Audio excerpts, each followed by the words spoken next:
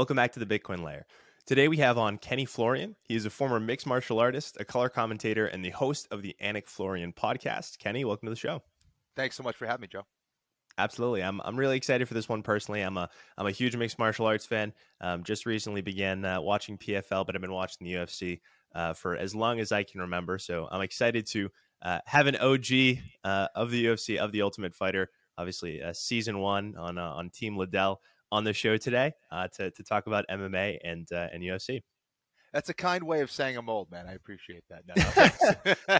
Yeah, very, very, very roundabout. Yeah. I could have said it the more upfront way, which was you were on the Ultimate Fighter when I was 4 years old. So. Damn. Amazing. Absolutely. Well, yeah, man. I'm excited to have you on. First things first, I figure let's talk about your journey to MMA. Obviously, when it comes to different fighters, there are different reasons why they take up the sport, and what in my mind is one of the most physically challenging sports out there. People like George St. Pierre obviously began the sport because he was bullied so extensively, and he used it as a way to make himself stronger. People like Leon Edwards, he did it out of necessity, out of the violence that he grew up in. You personally, what brought you to the sport of MMA? Yeah, my father was always interested in martial arts. He was a black belt in judo. Would always talk about some of the great martial arts masters, and he would talk. He was a physician. He was a thoracic and cardiovascular surgeon, but he had a great interest in martial arts, great interest in, I guess, the history of war. And I used to listen to him talk with others about various things, from weapons to strategies, and I would just sit there and just kind of listen. So maybe that was kind of martial arts movie. So that all had a big influence on me growing up. I did not grow up, in a dangerous area. I was not bullied. I don't have any kind of redemption stories in that regard. But I did start martial arts when I was a kid. I remember doing martial arts. I was probably 9, 10 years old, doing karate and kung fu. And there was something about it. There was something, I always compare it to having some kind of spiritual or religious experience. The world had stopped, and that was the only thing that existed. And I don't, I would get that for moments playing soccer. I played soccer all the way through, when I was at Boston College. And that was probably one of my first loves, but nothing gave me that spiritual feeling like martial arts did. Everything from the uniform, it felt like it was like an armor that I put on. It was this like kind of superhero outfit that I would put on as a kid, and I just loved wearing it. And then anytime I was practicing at a dojo or whatever, I loved it. I was just fascinated with everything from the different animals and what they signified, whether it was a crane signifying grace or a tiger, power and strength. And I loved the whole thing. I got more seriously into soccer and tennis. I was one of 6 kids. My parents didn't have a whole lot of time to take me around to practices and things like that. So I kind of left martial arts and on the backside for a few, after a few years of training, and but I always missed it. Got back into it in college, and was just again just kind of fascinated with it. Why I kind of dedicated my life to it is I felt like I needed something. I didn't live a very difficult life. I felt like I did need it, though, and getting into an actual fight against someone who really knew what they were doing terrified me. I think, like a lot of people, I had those dreams of getting into some kind of physical altercation and being absolutely useless. And, whether it's my punches weren't effective, or I just didn't know what to do, or freezing, that stuff scared me. And instead of running away from it, when I found out about Brazilian Jiu-Jitsu, I said, this is something I need to learn. I need to do this. And literally from the first day that I trained Brazilian Jiu-Jitsu, I got that spiritual feeling back, and I was obsessed. Literally, it was like the only thing I would think about. And everything from taking notes to consuming as much as possible about it. Obviously, we didn't really have the magic of the internet and YouTube and all the techniques and instructors out there. But whatever tapes, VHS tapes, Joe, I know you know nothing about that. Whatever was out there, I tried to buy and consume, and me and my brothers would practice daily, a few times a day, actually. That's phenomenal. That's extremely interesting, and it's good to hear because oftentimes when it comes to some of the more prominent fighters, they generally, like you said, they have some sort of redemption arc or a story or a reason they got into MMA. But it's good to hear that you grew up as it sounds comfortably, and you chose voluntarily to go into MMA, specifically because you needed something that was difficult for you. Absolutely. I think, I guess I want to go back and emphasize the necessity for it. And there was this fear. I wasn't being bullied. The odds or the chances of me getting into some kind of physical altercation of, at Boston College or at, where I grew up was probably slim to none, or rare anyway. Things happen in college, of course, but it was this thing that kind of was pushing me, and fear could be a great motivator to create some type of action. 100%. And I get behind you on the necessity to do challenging things, and just for the sake of it. You don't necessarily have to. There's a path you could take that's much easier. Obviously, you're going to Boston College. It's a very good school, right down the road for me, actually. Oh, and nice. You could take the easy path. There are so many different things you could do, but you chose to take an outsized amount of risk on yourself. It's extremely important. It's something. It's what ultimately led me to meeting Nick Bhatia, the author of that book back there, and then building TBL into the brand that we're trying to create. I could have gone to grad school. I could have stayed the course in college, but I didn't. And I think that for anyone listening to this, it's extremely valuable to take just an outsized amount of risk off your, on yourself. Take the leap off the cliff, and just have a vision, and go out and execute it. And you clearly did. You fought some of the scariest dudes, that were around, that are still around today, but were around back in the day. The BJ Penns, the Takanori Gomis of the world. Absolutely terrifying. What is a transition like moving from fighting individuals like that into ultimately doing color commentary and your podcast with John Anik? Sorry, what's the question in regards to that? Yes. So what's that transition like? What's the transition waking up like? every day, getting training to fight killers, and then becoming a color commentator. Yeah, well, ultimately, my body would kind of succumb to my training. I had some injuries, primarily my back injury that I dealt with probably from 2007 to when I retired in 2011. And I think it was somewhere around 2007, 2008, where I was offered to do some commentary for the UFC. They asked me if I'd like to commentate one of the fights. They said, you may fight one of these guys in the main event. It was a main event fight between Clay Guida and Roger Huerta. I would ultimately fight both of them down the line. But it was a fantastic fight. He's like, you love the fight game. Why don't you call the fight, and maybe you can use that as a way to promote your next fight against one of those guys. I was like, cool, I'll do it. So I sat in the booth. I commentated a fight. I had a lot of fun. I guess they liked my work. Joe Rogan wasn't able to do UFC 83. It was a rematch between Matt Serra and George St. Pierre in Montreal. And for whatever reason, he wasn't able to do the show. I got a call. They said, would you like to call the fight with Mike Goldberg? And I was like, really? Yeah, call the whole show. And I was like, okay, I'll try it. I don't have a ton of experience, but I'll do it. I did some research, called the fights, had a blast. It was amazing. And that kind of what got my foot in the door and kind of, I guess, offered the UFC another option besides Joe Rogan. After that, ESPN had contacted me about being a part of a new show called MMA Live with who was an unknown at the time, John Anik. And we had started the show, MMA Live. It was on ESPN.com, then would ultimately move to ESPN2. at like 2 a.m. or something. And we had the kind of this cult following because it was the first time that mixed martial arts had kind of gone mainstream. It was a huge deal, especially on Yeah, ESPN back in the day. Yeah. exactly. So that was really cool. And you know, that's what led to a deal with the UFC when I had retired. I remember Dana calling me when I did hurt my back. He said, you know, you can work for us forever if you want. You always have a job here. Just kind of ironic because I no longer work for them. But but you know, it was an awesome opportunity to work for both ESPN and the UFC themselves.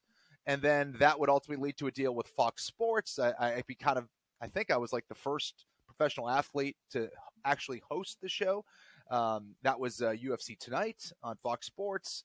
And now as you mentioned, I'm doing commentary for the PFL and have that podcast with John Anik, that we started back in, I don't know, I guess 7 years ago.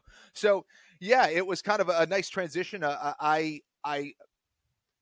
wasn't the most physically gifted athlete. I was a good athlete. I wasn't, I would say, special in any way. I wasn't a Francis Ngannou or John Jones or anything like that. So I had to rely on other things. I had to rely on new methods, unusual tactics and strategies, and really try to think my way through things. And so I tried to be as smart as possible with my approach, both in training and execution of the fight. It didn't always go my way. I certainly made mistakes, but one thing I pride myself on, above any win that I've had, was my ability to adapt, evolve, and improve.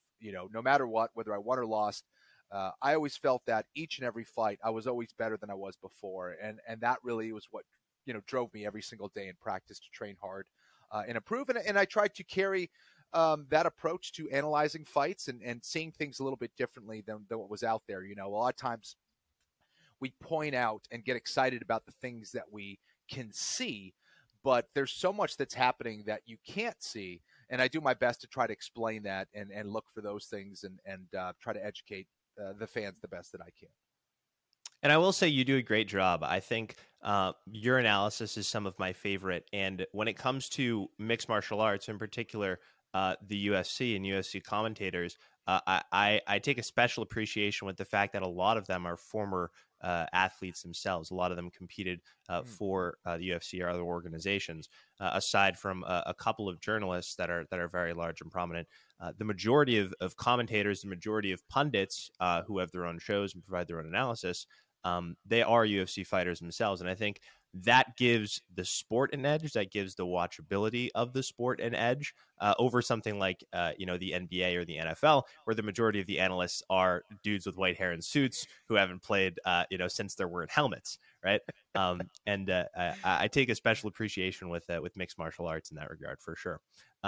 So let's talk a little bit about Bitcoin. I think what was really, really interesting to me is that I saw you on one of my Twitter Spaces, I think last month or 2 months ago, and we were talking about the FOMC's decision to hike rates by 50 basis points. And I look in the audience, and there's Kenny Florian, and I was taken aback for a second. Then I looked in your bio, and I saw hashtag Bitcoin, and there's been this interesting thread of mixed martial artists who enjoy Bitcoin to some degree. They have it as a topic that they're interested in. It's curious to me, Francis Ngannou a while back began talking about it, and Bitcoin in Africa, actually, which is something we've been talking about on the show for a while. Ben Askren as well, and yourself. So talk to us a little bit about, why you're interested in Bitcoin.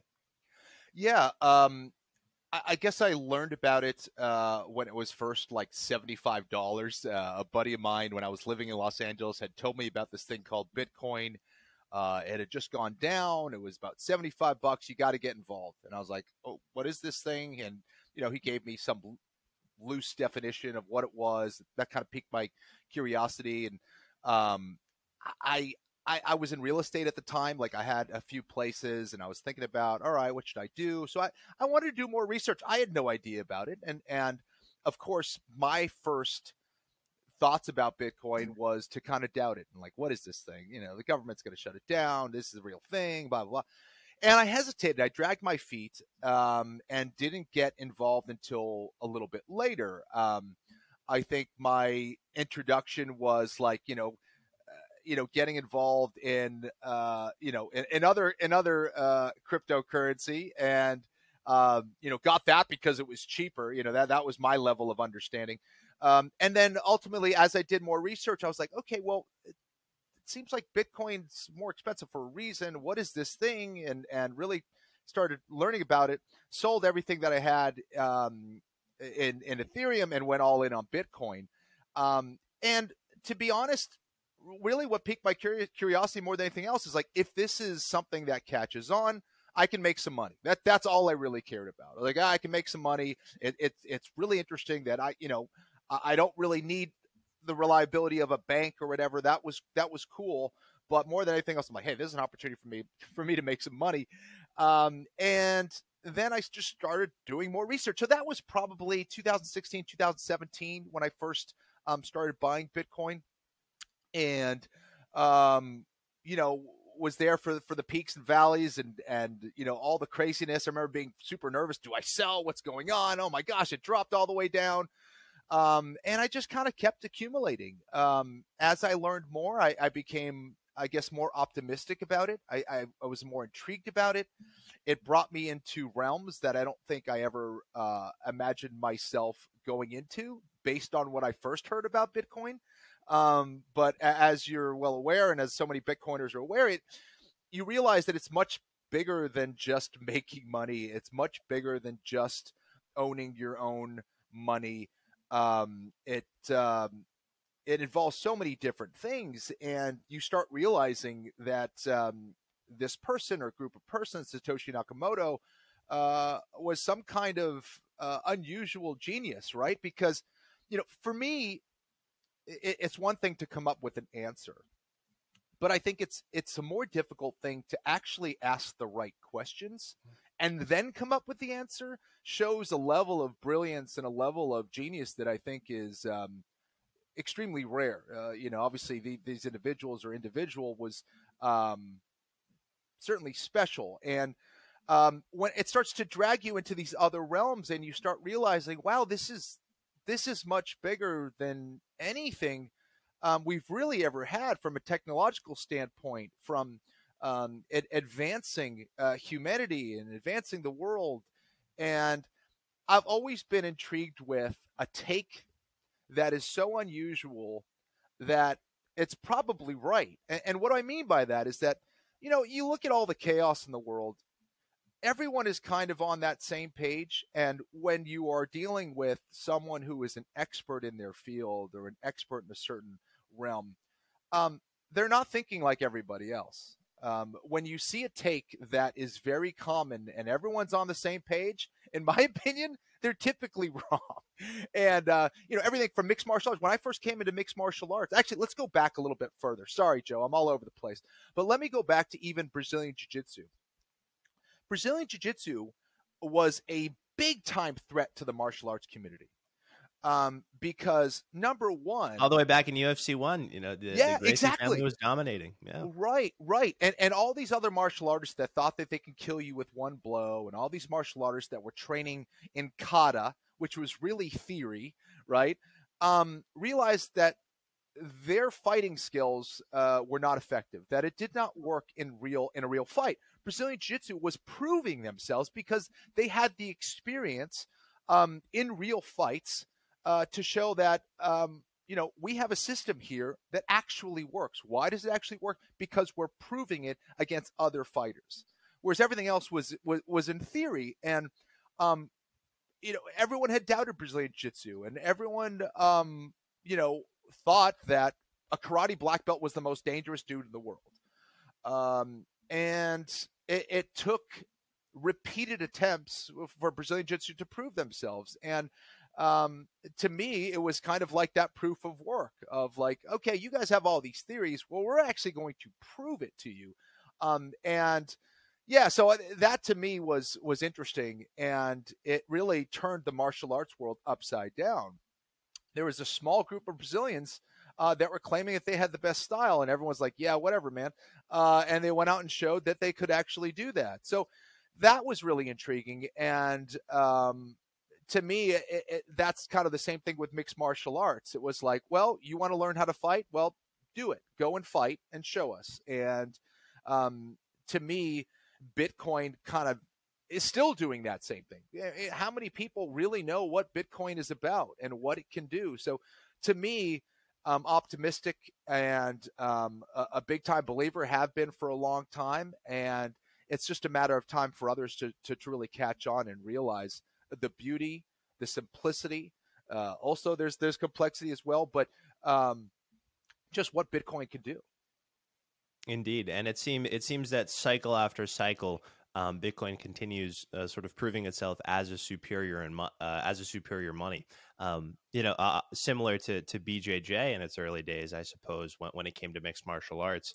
There were people, turning their heads and saying, "What the hell is this? What are these crazy Brazilians talking about?" Right? Right. One form of martial arts to rule them all, and as it turns out, right, if you were if you were good at BJJ, it didn't matter if you were, like you said, the best karate black belt in the world. If you get taken down and you don't know what you're doing down there, it's really their realm. And it brought about the importance of actually, obviously, it's one of the letters in MMA, but mixing the martial arts and learning, learning ground game and developing that. And now it's evolved into a component of the game that is just as important, if not more important, than your striking today in modern mixed martial arts. And it's pretty incredible. And we're seeing cycle after cycle, Bitcoin sort of doing the same exact thing. When it first came about, the only unique aspect of Bitcoin itself, or one of the only unique aspects of Bitcoin itself, was the difficulty adjustment. Every other aspect of Bitcoin was drawn from pre-existing work, from cypherpunks. Proof of work, Adam Back created that, and that's one of the largest components of Bitcoin. And so whereas MMA is sort of this confluence of several different martial arts disciplines into, look at what we've done. We've accidentally created the most entertaining form of sport in the world. With Bitcoin in 2008, following the great financial crisis, it was sort of all of these different niche cypherpunk developments combined with the difficulty adjustment to inadvertently or advertently, from some savant or group of absolute geniuses, to create sort of this apex form of money that, again, cycle after cycle continues to prove itself as being the best. Absolutely, and it was really bred out of necessity, or what was seen as a necessity, and people are again understanding. I'm always fascinated with things that are able to break the mold, that really kind of melt your brain and challenge your thinking of what is done now and what can be done now. And the reality is that people don't like change, and so much of that resistance to Bitcoin or resistance to anything happens out of fear. And like, no, I want to stay in my comfortable little bubble. I don't want to believe that everything's bad and that I need these things. But, I think that over time, people are going to realize that. And the unfortunate reality is a lot of these things happen through pain, right? Just like fighting. You realize like, oh, you make a mistake, there are repercussions for that.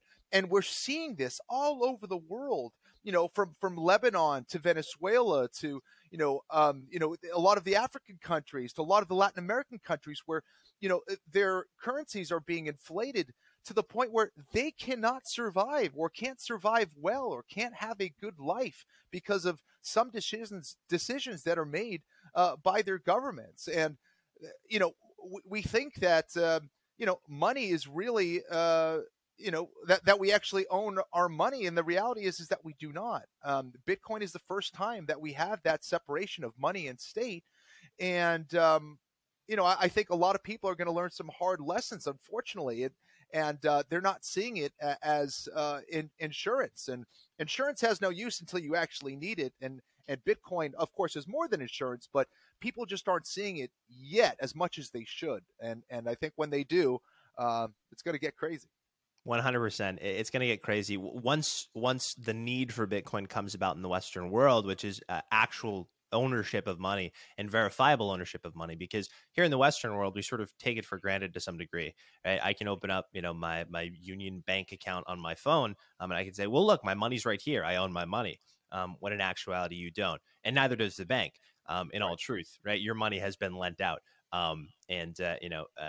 If we all were to go to the bank window all at once, we wouldn't be able to withdraw it per se. But thankfully, that bank has aligned with the Fed, who can, imbue the bank with enough money and enough credit for you to withdraw. And it doesn't become an issue until you live in one of these nations where you actually don't own your money whatsoever. It's more viable, to cook your food with, to set on fire and cook your food with, or to just throw away outright. And I think that's in all likelihood one of the reasons why I saw Francis Ngannou begin talking about Bitcoin far and away well before anybody else did.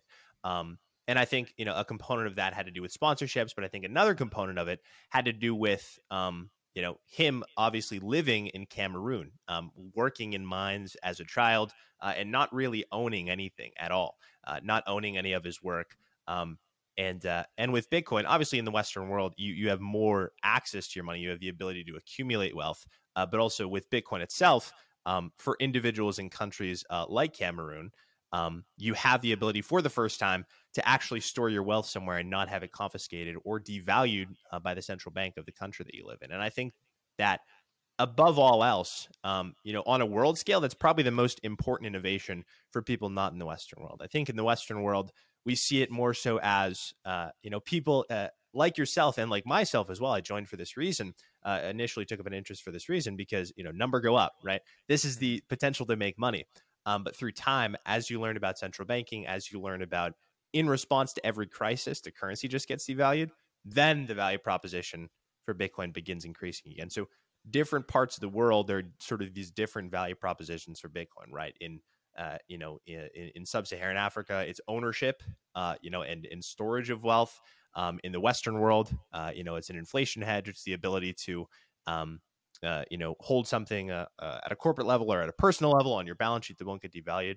And it's just an interesting, beautiful thing. It takes on many, many forms all across the world. Just as, in Thailand, you have different disciplines of martial arts that are more so readily practiced. In Dagestan, they're doing whatever the hell they're doing over there. They're not doing sambo. They hate sambo.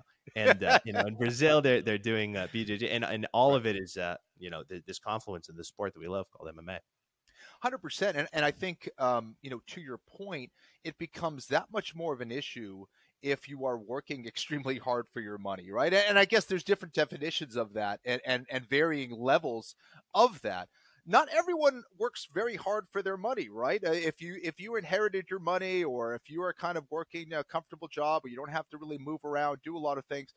You're talking about construction workers, landscapers, coal miners, fighters or football players, whatever it is. There's varying levels of that. Our time is limited. Our bodies are on the line.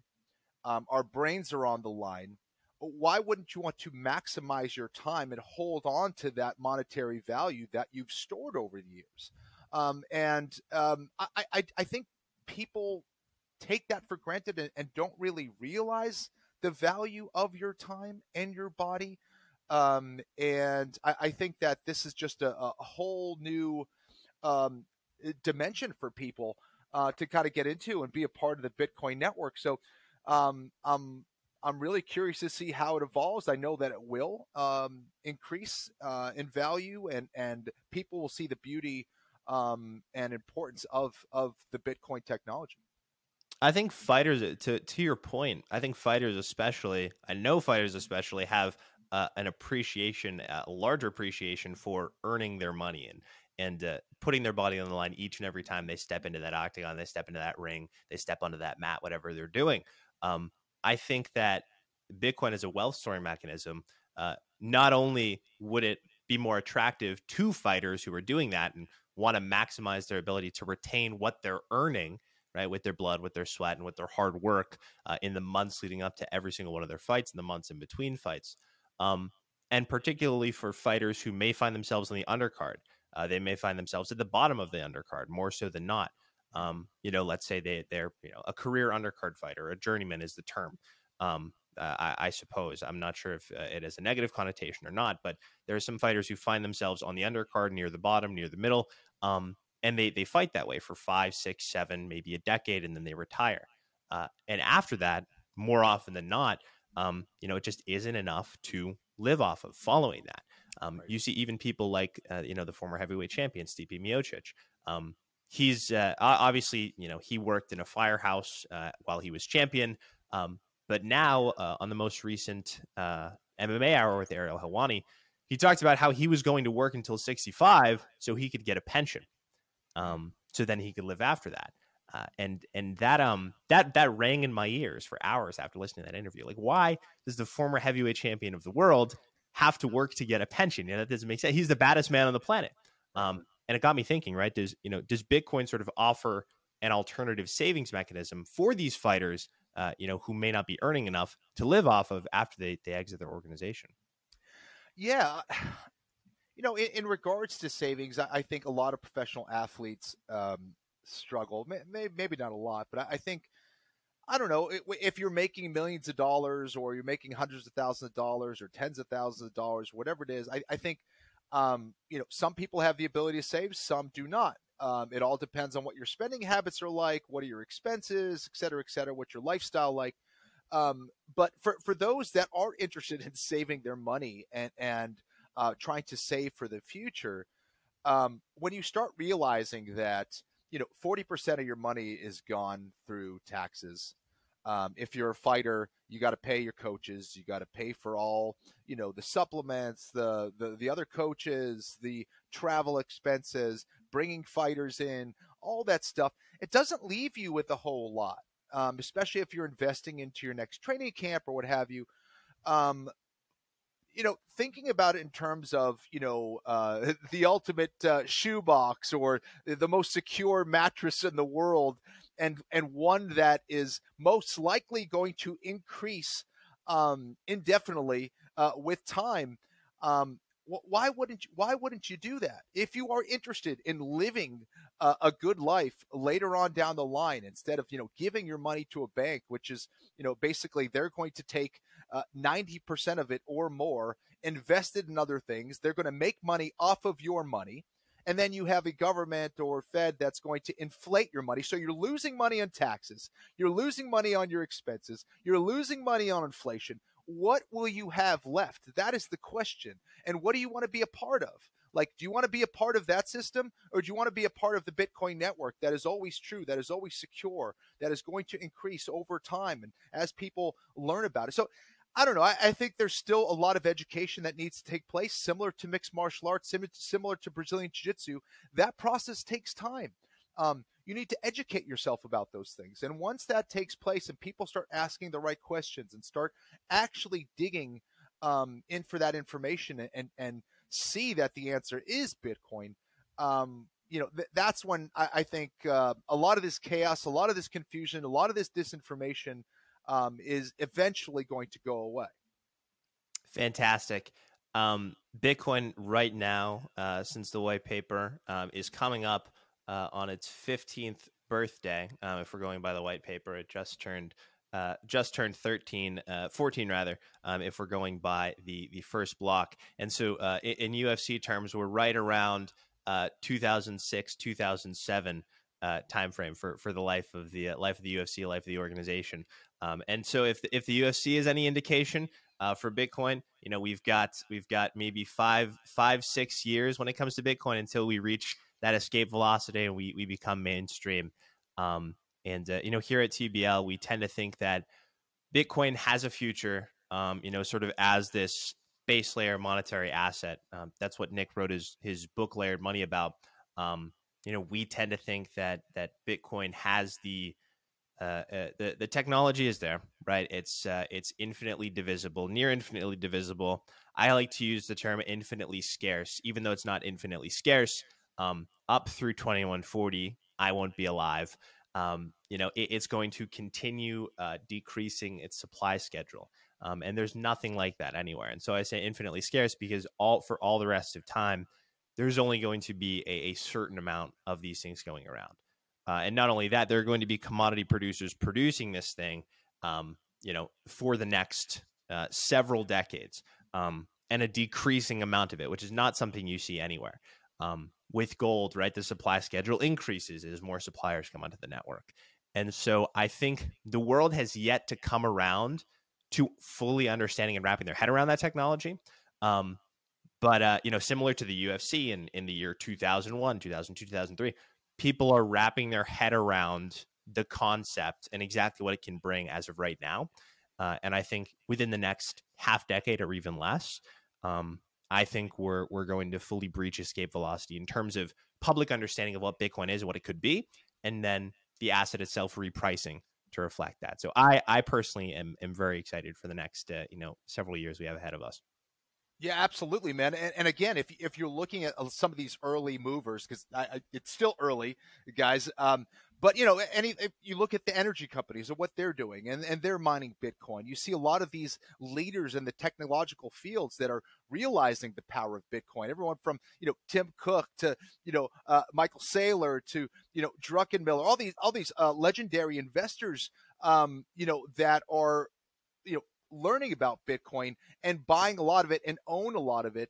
Of course, they're going to be some of the early movers, but it's fascinating to me that people see all these other people that are investing in Bitcoin and are still saying things like it's a scam, it's a Ponzi scheme, or whatever. Like it's interesting, but those are the people that are going to get in on Bitcoin on the price that they deserve, and because of their lack of education, because of their lack of going out and seeking what the actual information is out there, they're going to lose out on literally an opportunity of a lifetime, in my opinion. Absolutely tremendous, Kenny. For the next 5 or 10 minutes here, let's quickly talk about fights. Now, I usually don't go out this far into the future in terms of fights, but I took a look, and the next 6 or 7 cards, I believe, probably even 8 cards, at least the headlining fight. But I know these cards are stacked top to bottom. And we don't often get a lot of this. 2022 is a fantastic year. I remember 2019 was a fantastic year for fights. But it's not often that we have 7 weeks in a row of. I'll spew off a few of them here before we even get to Jones returning at heavyweight. We have Derek Lewis versus Sergey Spivak. That's going to be a barn burner. Obviously, Derek Lewis, fan favorite. Sergey Spivak is on an absolute tear. That should be tremendous. And then we have the super fight the following week, Makhachev versus Alexander Volkanovski, which everyone's looking forward to. I think we've all seen the photos of 190-pound Volkanovski, and we're really excited to see what he can do at lightweight. And then we have Marlon Vera versus Corey Sandhagen the following week, which should be absolutely insane. Corey always brings the heat. Marlon Vera has been getting some crazy knockouts as of recently. And that's just the next 3 weeks before we even get to John at heavyweight. And then the two widely anticipated 2 title fight rematches at middleweight and at welterweight. What are your thoughts on heading into the next 6-7 weeks of fights here? What are you looking forward to the most? Yeah, the Alexander Volkanovski fight, he's the champion at 145 pounds, of course, in the UFC, taking on the lightweight champion at 155 pounds, Islam Makhachev. To me, and many others, Alexander Volkanovski is the best fighter pound for pound on the planet. The way that he integrates everything together is amazing. And it's especially amazing considering the fact that he got into the sport quite late. He was a former rugby player, learned the sport, I think, in his early 20s. Mm-hmm. And to see what he's accomplished is nothing short of amazing. So the way he puts it all together, his toughness, his preparation is second to none. But he's facing another guy like Khabib Nurmagomedov that you know exactly what he's going to do and you can't stop it. Islam is that good of a grappler. So I'm really curious to see if Islam's able to stop those takedowns of Islam Makhachev. If he's able to do that, he's got a great shot. And I think his conditioning, the way that he sets up his footwork to create angles and to create traps to lead you into shots, I think is some of the best stuff I'm seeing right now in all of mixed martial arts. And I think he's capable of catching Islam Makhachev in a trap. But Islam is so good of a grappler that if he does get Alex down, it could be a long night or perhaps a short night for Alexander Volkanovski. His size is also going to be a factor. So curious to see how that goes down. I'm really excited about that fight. Of course, there's the rematch between Israel Adesanya and Alex Pereira. I could watch those guys fight over and over again. Two of the I think best we will strikers be. in I the think, world. after this one, whoever wins, chances are we're going to get a trilogy down the line. And the precedent is also now set for quadrilogies in the UFC. So really, Totally. who knows? I think it's going to be a fantastic fight. Izzy can make the proper adjustments, I think, to win that fight. Pereira can make adjustments to actually be more dominant in that fight against Adesanya. So can't wait for that one. You mentioned Sanhagen and Marlon Cheeto Vera. Two of the best guys at 135 pounds, super technical, can do it all. That's going to be awesome. John Jones taking on Cyril Gane. I mean, there's so many great fights out there. It's a good time to be a mixed martial arts fan for sure. 100%. It's not too often, folks, that you get an advertisement not only for Bitcoin and sound money, but also the next 7 weeks of UFC fights. Watch your wallets because the dollars will certainly be flying out of them. Kenny, thanks so much for coming on, man. Before we sign off, where can people find you? Yeah, thanks, man. I am on social media at Kenny Florian. And if you guys are interested in learning about mixed martial arts or Brazilian Jiu-Jitsu, you guys can check out KennyFlorianMartialArts.com. And please check out our podcast as well, the Anakin Florian podcast, which is on the DraftKings YouTube page. You can hear the full episode there or on any of the platforms if you guys are into just the audio. So, yeah, thanks so much. And, Joe, thank you so much for all the great information you put out on social media, and appreciate you having me. Absolutely. Thanks, Kenny. Thank you.